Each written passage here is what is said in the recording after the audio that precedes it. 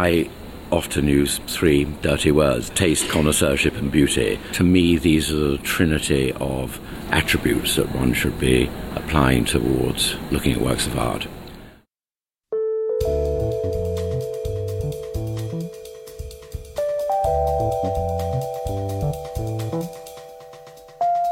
Hello, and welcome to Curious Objects. I'm Ben Miller.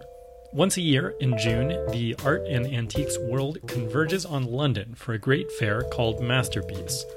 The firm where I work, Shrub Soul, exhibited there for the first time this year, so I had the chance to explore it for myself. The dealers at this fair represent a vast range of material. I saw ancient Egyptian sculpture, 20th century Swedish furniture, Renaissance paintings, contemporary jewelry, and generally speaking, the dealers are all top world experts in their respective fields. The chairman of the fair, and this episode's guest, is Philip Hewat-Jaboor. Philip is the epitome of sophistication in a way that only an Englishman could be. He's led a notable career as a specialist, a scholar, and an art advisor, and in recent years as the head of this Masterpiece fair. He is a legendary collector of many categories and materials, but most notably, as he'll describe for us, hardstones. A legendary collector with a keen eye and a religious devotion to beauty. I think you can see why we wanted to have him on Curious Objects. To make matters even better, Michael Diaz-Griffith was also in London for the show. And Michael has his own experience with an art fair as a director of the hallowed Winter Show in New York. So, one morning, before the fair opened, Michael and I headed to the Masterpiece VIP lounge to sit down together with Philip. As you'll hear, we covered a lot of ground. Our curious object is a Roman alabaster vase from the mid-18th century that Philip actually bought from one of the dealers exhibiting at the fair. But the conversation ranges across time and space. Philip gave us an education on Egyptian quarries, Byzantine royalty, 18th century tourism, what to buy, what not to buy. It was really a lot of fun, and I think you are going to love it. We'll be right back with Philip and Michael after this.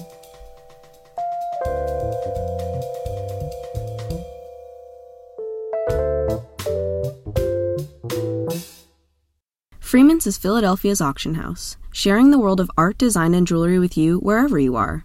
With international experience and comprehensive knowledge of market conditions, the specialists at Freeman's work closely with consignors and collectors to offer unparalleled assistance in the sale and purchase of fine art, furniture, decorative arts, jewelry, books, and more. Have you ever wondered about the value of your collection? Visit www.freemans.com/selling-auction today for a complimentary and confidential auction valuation from one of our many departments.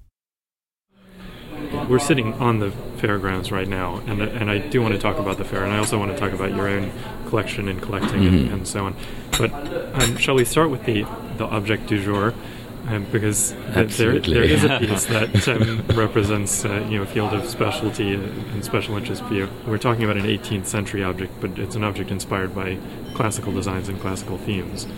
Could you tell us what that object is? I absolutely can. This is an object made in Rome, probably in the mid-1760s, and it's a fluted alabaster urn of absolutely classical or indeed neoclassical form, and it's embellished with a rare Rosso Antico marble Lancelot leaves and moulding around the base. How large is it? It's about 16 inches tall. I mean, it's probably, let's say, 40 centimetres, I think, or something.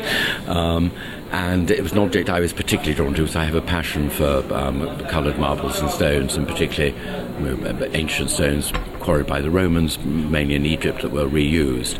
And this object was made at a time when Piranesi was publishing his drawings, when Winkelmann was doing his work on classical sculpture, and there was this great vogue, this vase mania, as it were, in Rome in the sort of third quarter of the 18th century.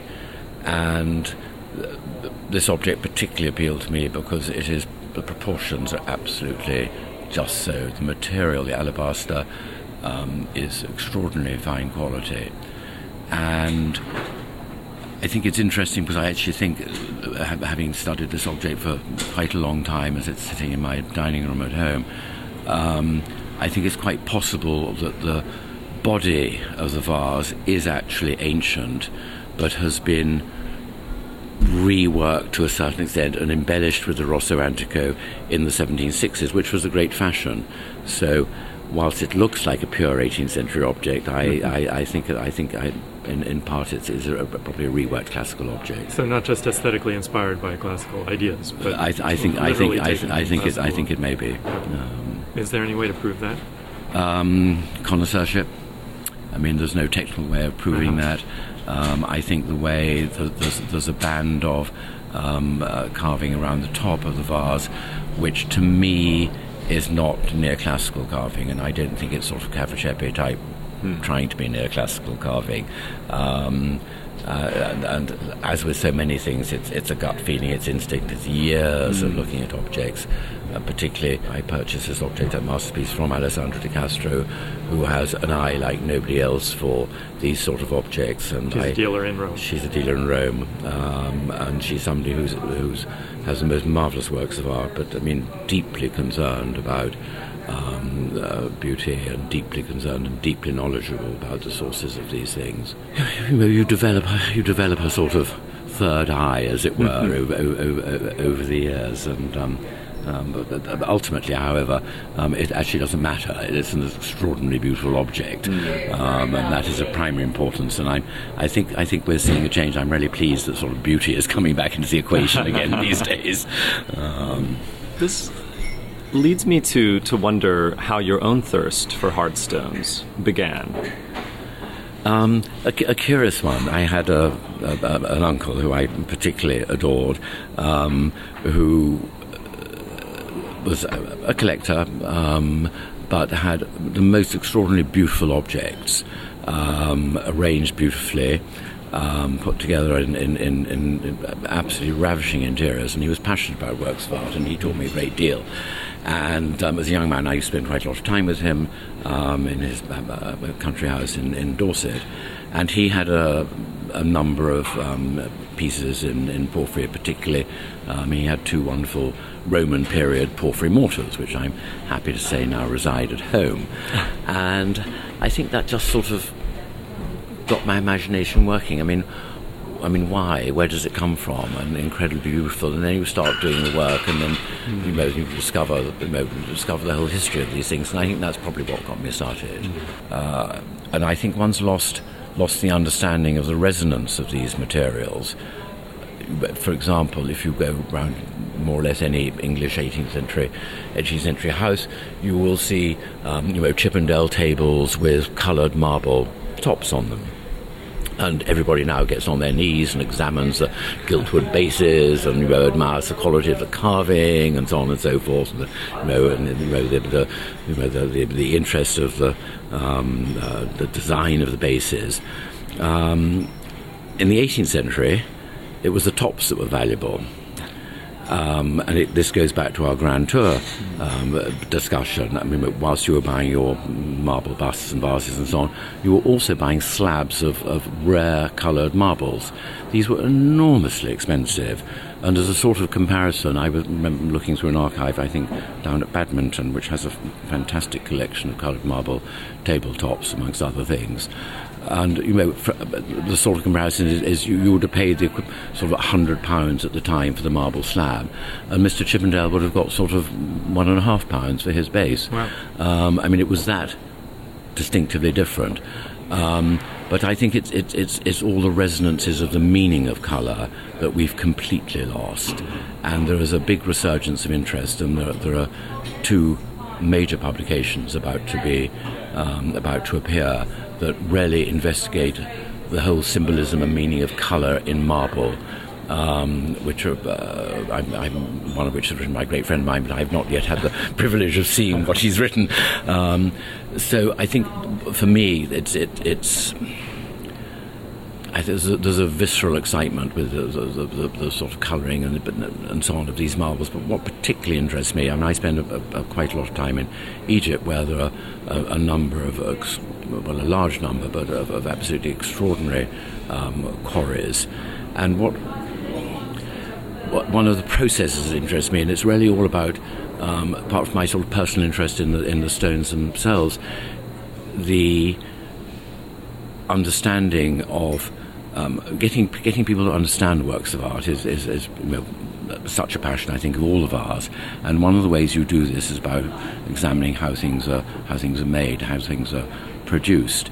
And so my interest in trying to explain to people why the marble slab on a giltwood base is so precious goes back to how it really all begins.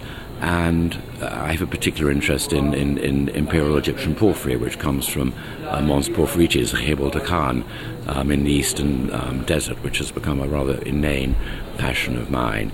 But I want to, when I talk about it, what is so interesting, you see, as you'll see here at the fair, there's a fantastic porphyry vase with one of our dealers here, and you look at the vase and it's super, it's a lovely design, it's beautifully polished, the colour's fabulous and everything else. But when you realise how it got from where it came to sitting here today, I think that story is fantastic. So this quarry is, there are a series of quarries that they're atop of mountains. They're about 1,500 metres above sea level. They're very steep. They're very inaccessible. So in Roman times, these quarries were discovered. The thirst for stones was so great that legions of Romans were sent to scour the Egyptian, particularly the eastern Egyptian desert, which is mountainous, to discover these new stones. And this stone, which is extremely hard, was quarried, as I say, at a great height. It was lowered down long ramps down to the bottom of the mountains, to the wadi, to the valley below, loaded onto wheeled carts, taken about 100 kilometres across the desert to the Nile, loaded onto barges on the Nile, floated down the Nile to Alexandria, transshipped to special boats that were made to transport marble to Ostia, the port for Rome, transshipped from that up the canal that they've discovered runs parallel to the Tiber into central Rome, into the marble workshops where this stone was then turned into columns and inlays and objects and so on. So all this is going on 2nd, 3rd, 4th centuries AD, and the stones, the porphyry was particularly special because of its purple colour, so it was reserved for imperial use. Nobody else was theoretically allowed to use it. And it then moves on and it becomes the colour associated with the Byzantine emperors. And the phrase "born to the purple" derives entirely from the use of Imperial Egyptian porphyry, and porphyry in Constantinople was known as the Roman stone. And the particular expression "born to purple" comes from the fact that in the royal palace in Constantinople there was a birthing chamber, and this was lined in porphyry. So when the empresses gave birth, empresses were quite often a fairly dubious background at that particular time, they gave birth in this room, so their children were born in the purple. They were literally born in a porphyry-lined room. It's even better than a silver spoon. Much better than a silver spoon. and then it gets taken over by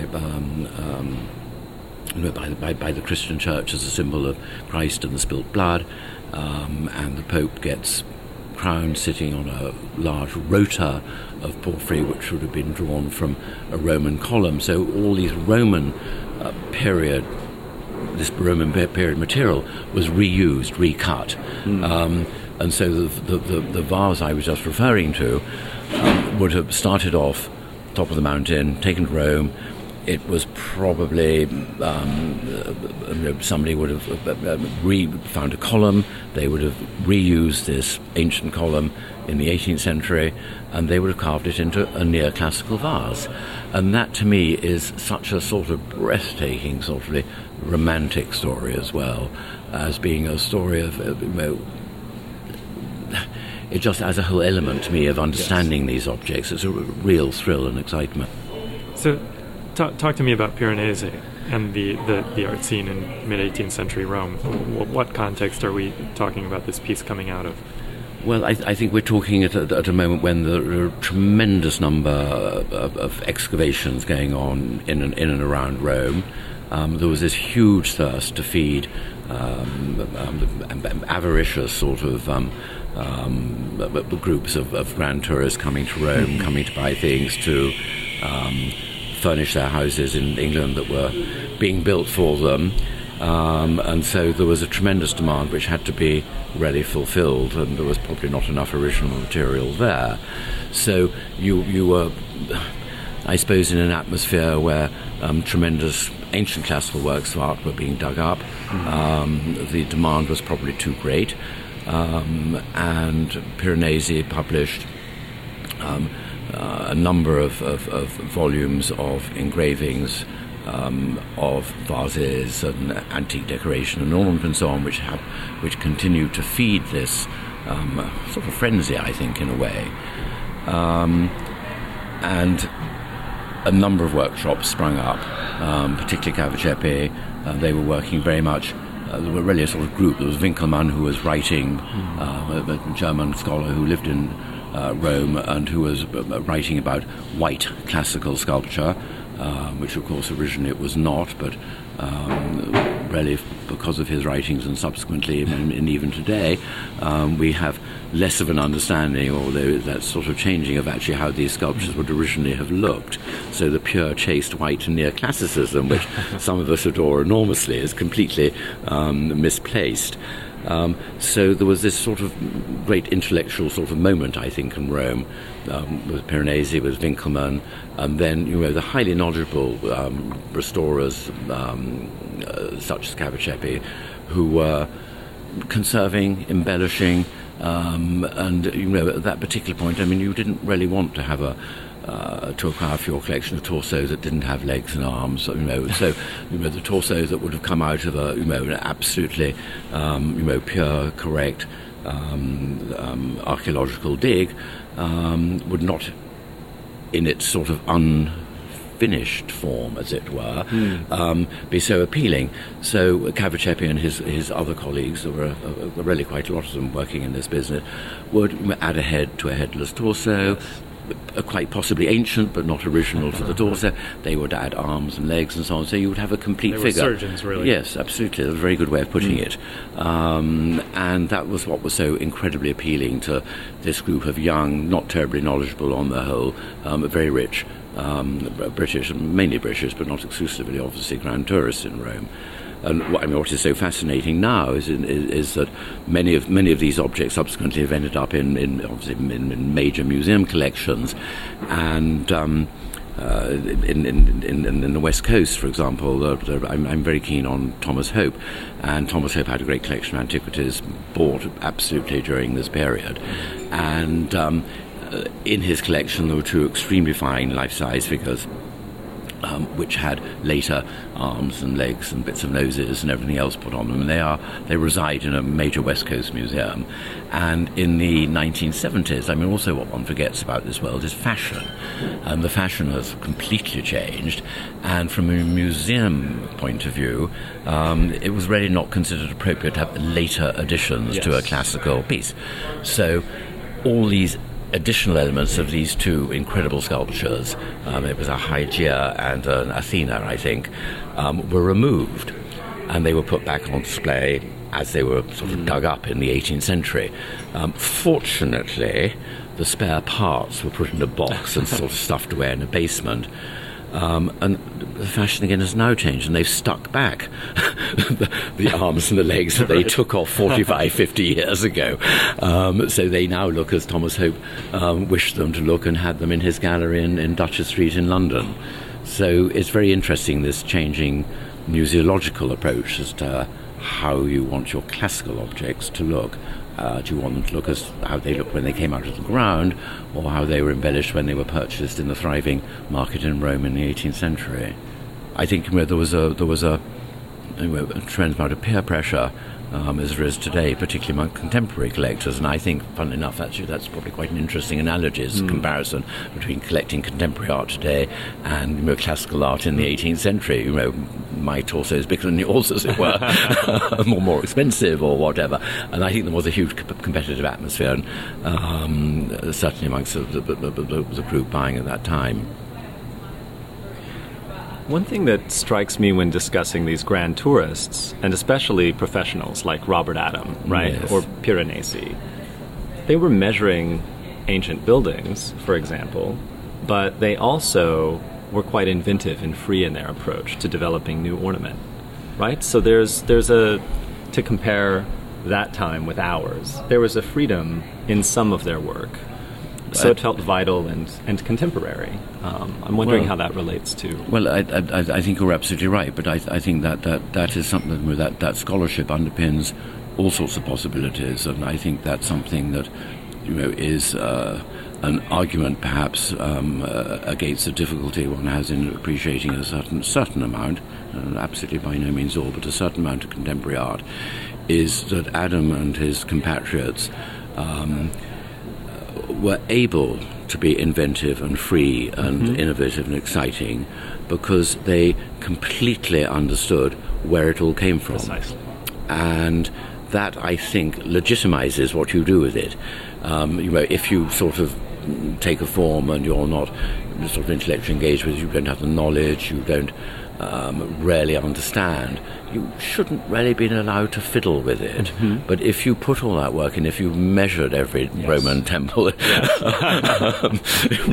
Italy and so on at that point, then I think you can justify, well, this is what it was conceived as, this is how it looked, this is how it was done, this is the classical precedent, but I'm an imaginative, exciting, innovative artist, and I'm going to do it this way based on all of that.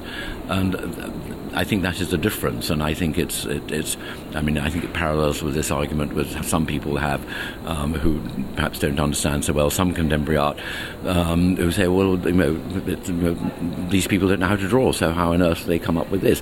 And I do myself personally believe that drawing is the backbone of everything. And if you, Tracy Emin, for example, whose work I do like, she is the most marvellous draftswoman. And so you can, not forgive is not the right word, but you can allow the fact that something has been taken to a very different sort of extreme because it's based on real knowledge.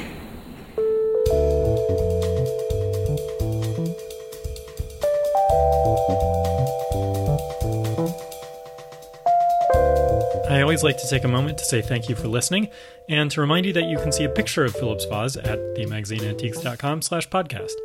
If you'd like to get in touch, you can send me an email at curiousobjectspodcast@gmail.com. You can also find me on Instagram at Objective Interest, and Michael at Michael Diaz Griffith. We'll be right back.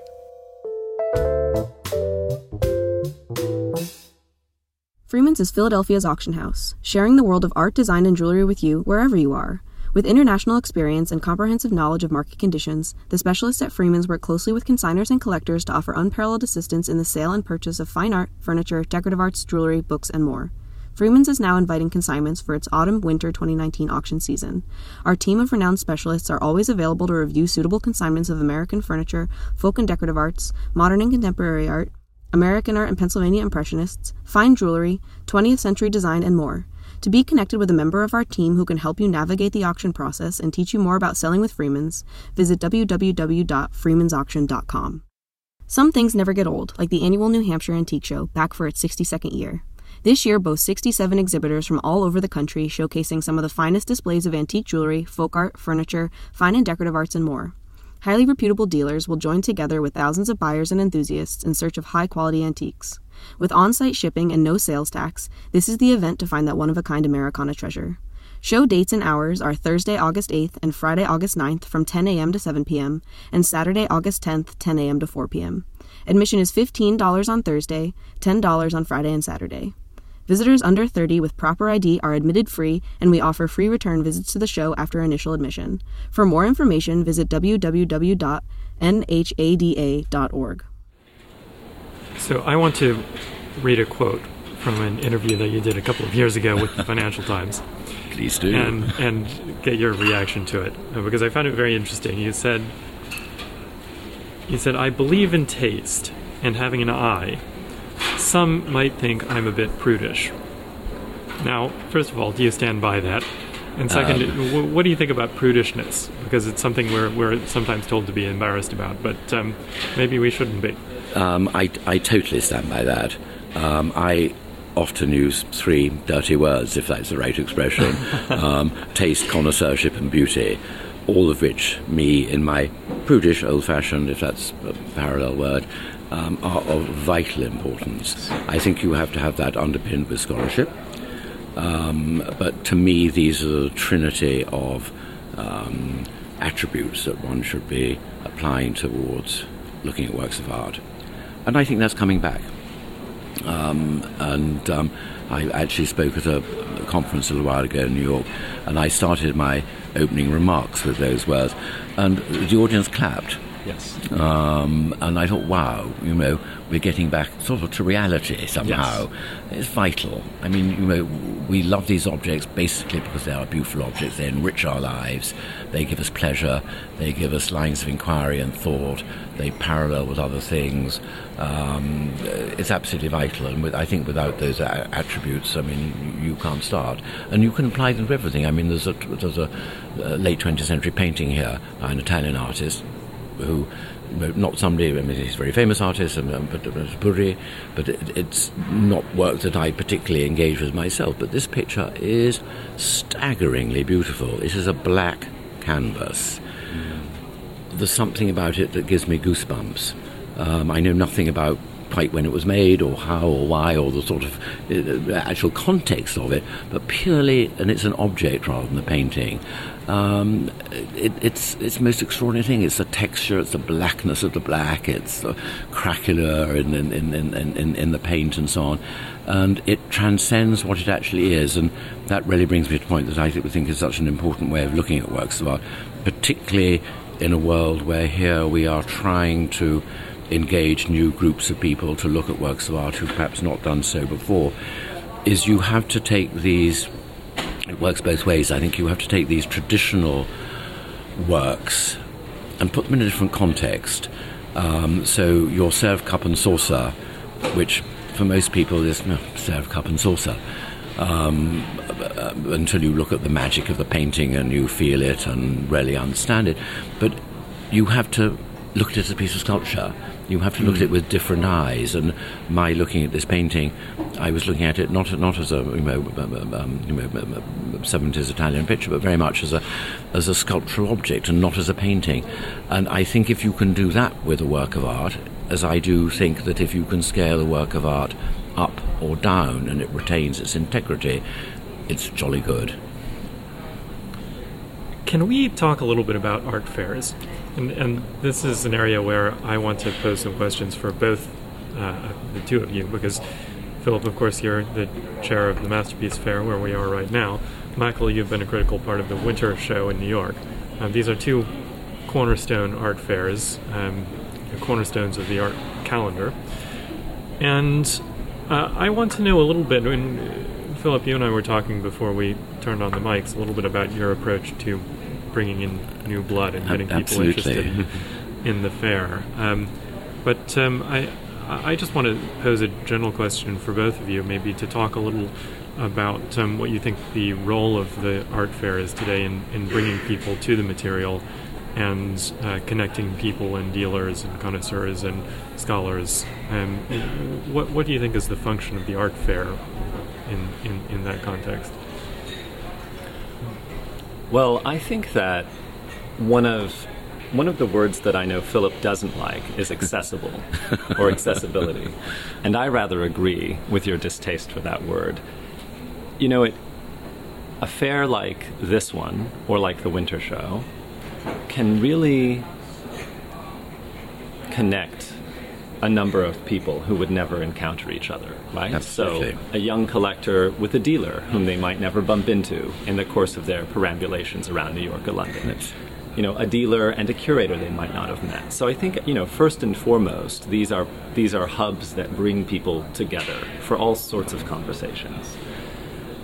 In the context of the Winter Show, and indeed Masterpiece, I think, the strong history of vetting and connoisseurship within the context of the show's sort of DNA means that there are discussions about connoisseurship, about taste, about the eye, and cultivating them that rub off on everyone present. So, while there's this very technical side of vetting that we're all aware of, I think that in the air is a spirit of connoisseurship that's a little Absolutely. different from what one encounters at museums and at auction houses. And it comes from the dealers, it comes from you, Ben, and your colleagues. But I don't think that there are other environments that are as good as fairs at drawing out those conversations. I think for younger collectors especially, there's almost no other context in which they're going to touch, feel, and discuss an object in the way that they might here. And it's critical that they do that because, to use another kind of naughty phrase, this is an entry drug. We need for people to be exposed to the material Absolutely. So they fall in love with Absolutely. it and become obsessed. For their own good. I'll say for their own sake, because one of the delights of my life, and I'm sure of your lives, is the opportunity we've had to develop our eyes, to develop a cultivated taste that's a part of my own, personal journey as a collector, but as a person. It's a really fundamental part of my life, my interaction with old things. And so I'm glad that these fairs can help to stoke that. And I think that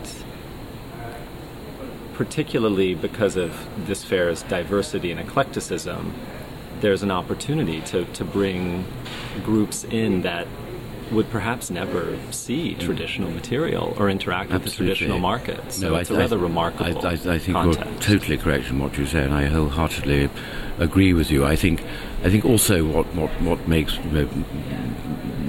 these two fairs particularly exciting and interesting is that we put together, obviously, sort of goes without saying, terrific works of art, beautiful works of art.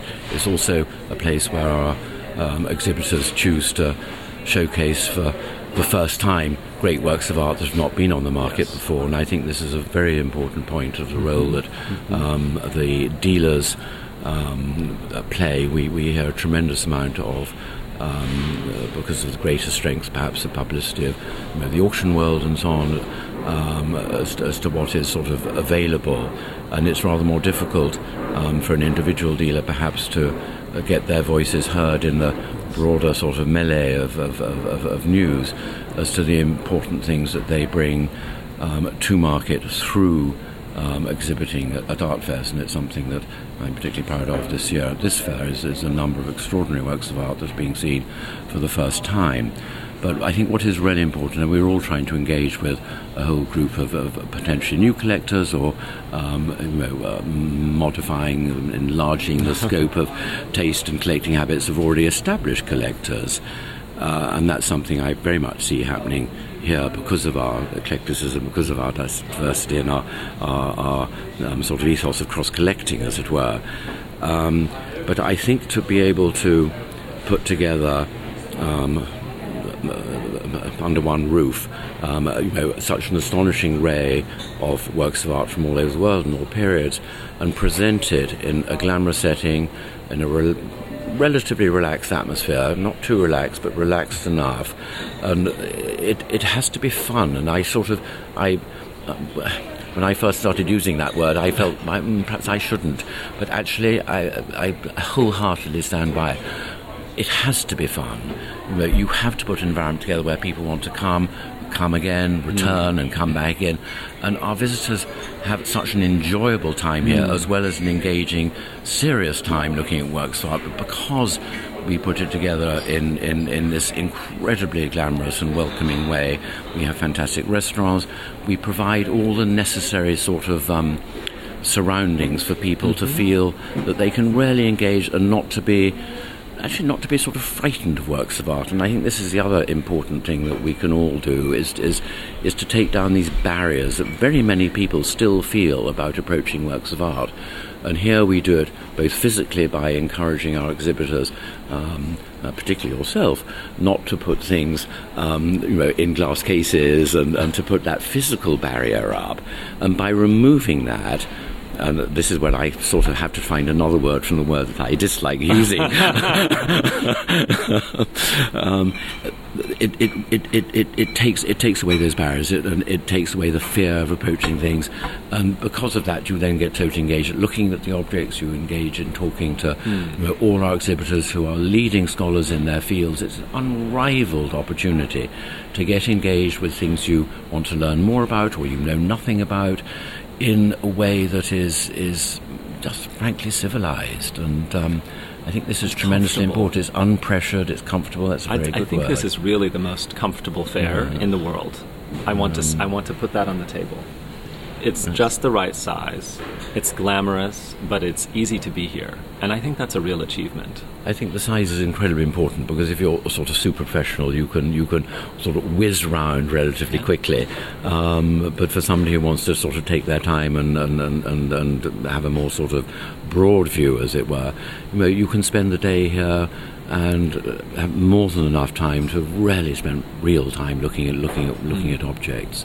And I think everybody's in so much of a rush these days, and you can't buy works of art without seeing them in person. You can't buy them without handling them, and you can't buy them without building a relationship with those who are selling them, because that's where you get your knowledge for, that's where you get your confidence for, that's where you get this toing and froing in conversations, and that's how you learn. Yes. And everybody learns. We are all learning, and that's what's so exciting. And we've all been in this business for a while of looking at works of art, but I go around the fair sort of 7 o'clock every morning here, and which is a lovely privilege, and go on looking around the stands on my own.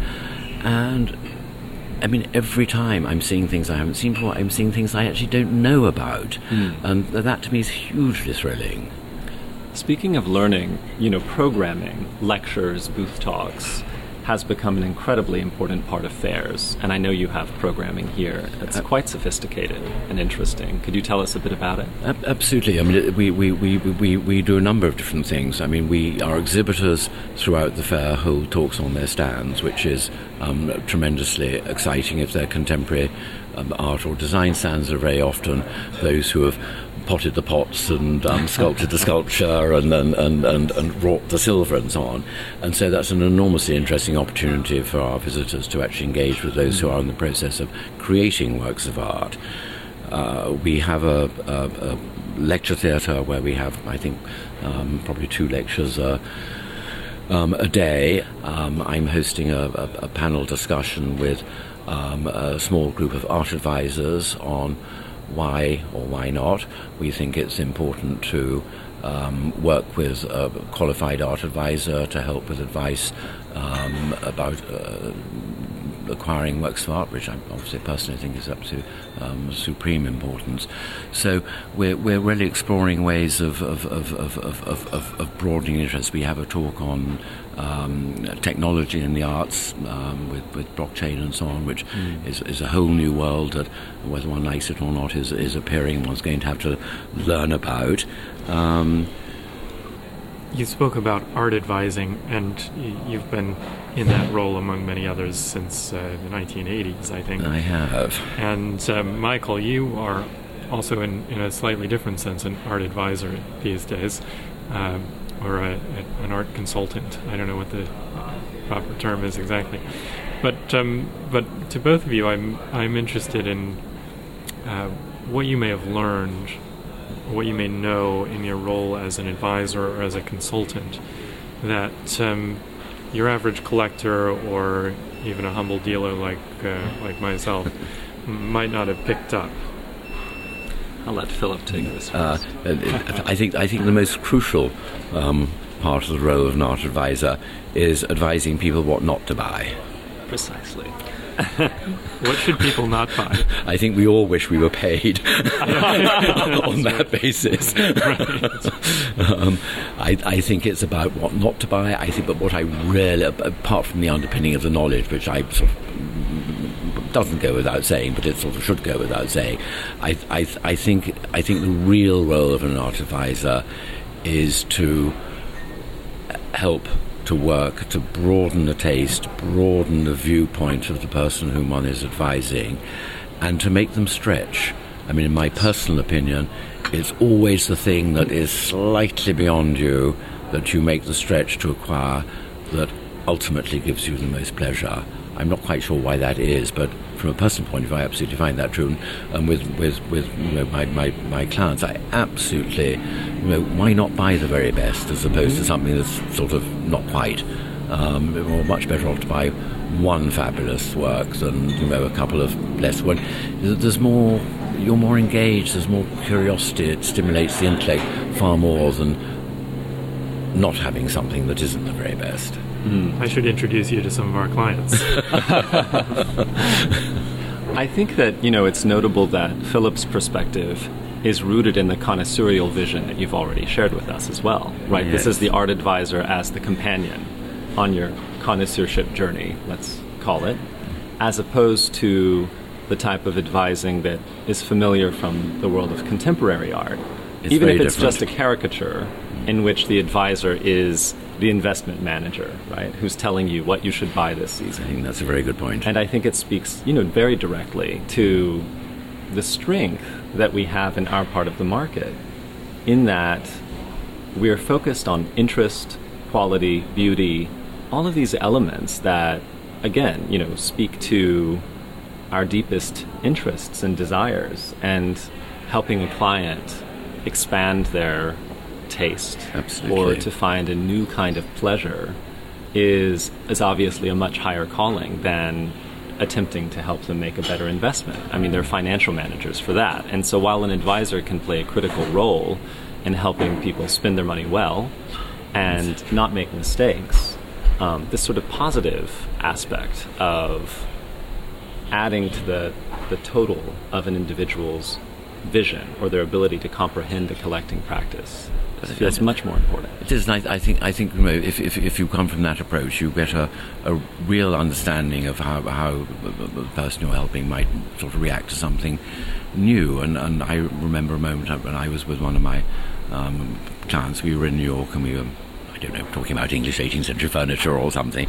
And I'd seen an 18th century drawing in a shop window on the way up. And I thought, I need to show that drawing to this person. I don't know why, but because I've been working with this person for many years, never expressed an interest in 18th century French art at all, and I hadn't really thought about it. And sort of out of the blue, I just said, come on, we're going to go and look at this drawing. He said, I don't want to go and look at any drawings. I'm not interested in that. And we looked at it through the window, which in those days, when galleries were on the ground floor, you could do. And he said, why? I said, what's that? That's really, really exciting, really interesting. We went in, we looked at it, we bought it, and he put together a very small but extremely fine collection of, I think, only 6 or 8 great French 18th century drawings, based on that sort of instinct that I'd had, having got to know this person extremely well over the years, that it just, for some reason, it might have been appealing, and it worked. It clicked into place, and I found that terribly exciting. I have no idea whether it was a good investment, a bad investment, or anything else. And I'm that's not certainly not my role, and it's not actually something I believe in. No. But at least it's paying good dividends. It is a beautiful, beautiful object in the form of delight. Yes.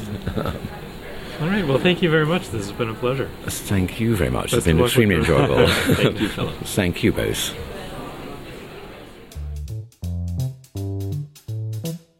What a storyteller, and what a passionate collector. It feels good to me to get back to the basics, by which I don't mean necessarily amateur or simplistic, but I mean collecting, appreciating, looking at pieces of art and enjoying them. I mean, that's what it's all about. And even on this podcast, I think we often get tied up in the meta conversations and the philosophizing and the what's the significance of this and what's its place and so on, and that's important. But what's really important is, do you like it? Is it pretty? And what can we learn from it? And I'm thinking now about delight and how Philip expressed his delight in his collection, and how fundamental that is to the kind of the deeper motivating energies in our world. Everything that we do has to lead to that kind of relish in beauty, in objects, And I was reminded a bit of Ari Kopelman, the former chairman of the Winter Show, who held a position much like Philip's for a quarter of a century, and how at every dinner party he hosts in his apartment, or in every meeting he takes there, he, with great delight, begins showing his collection to whomever is visiting.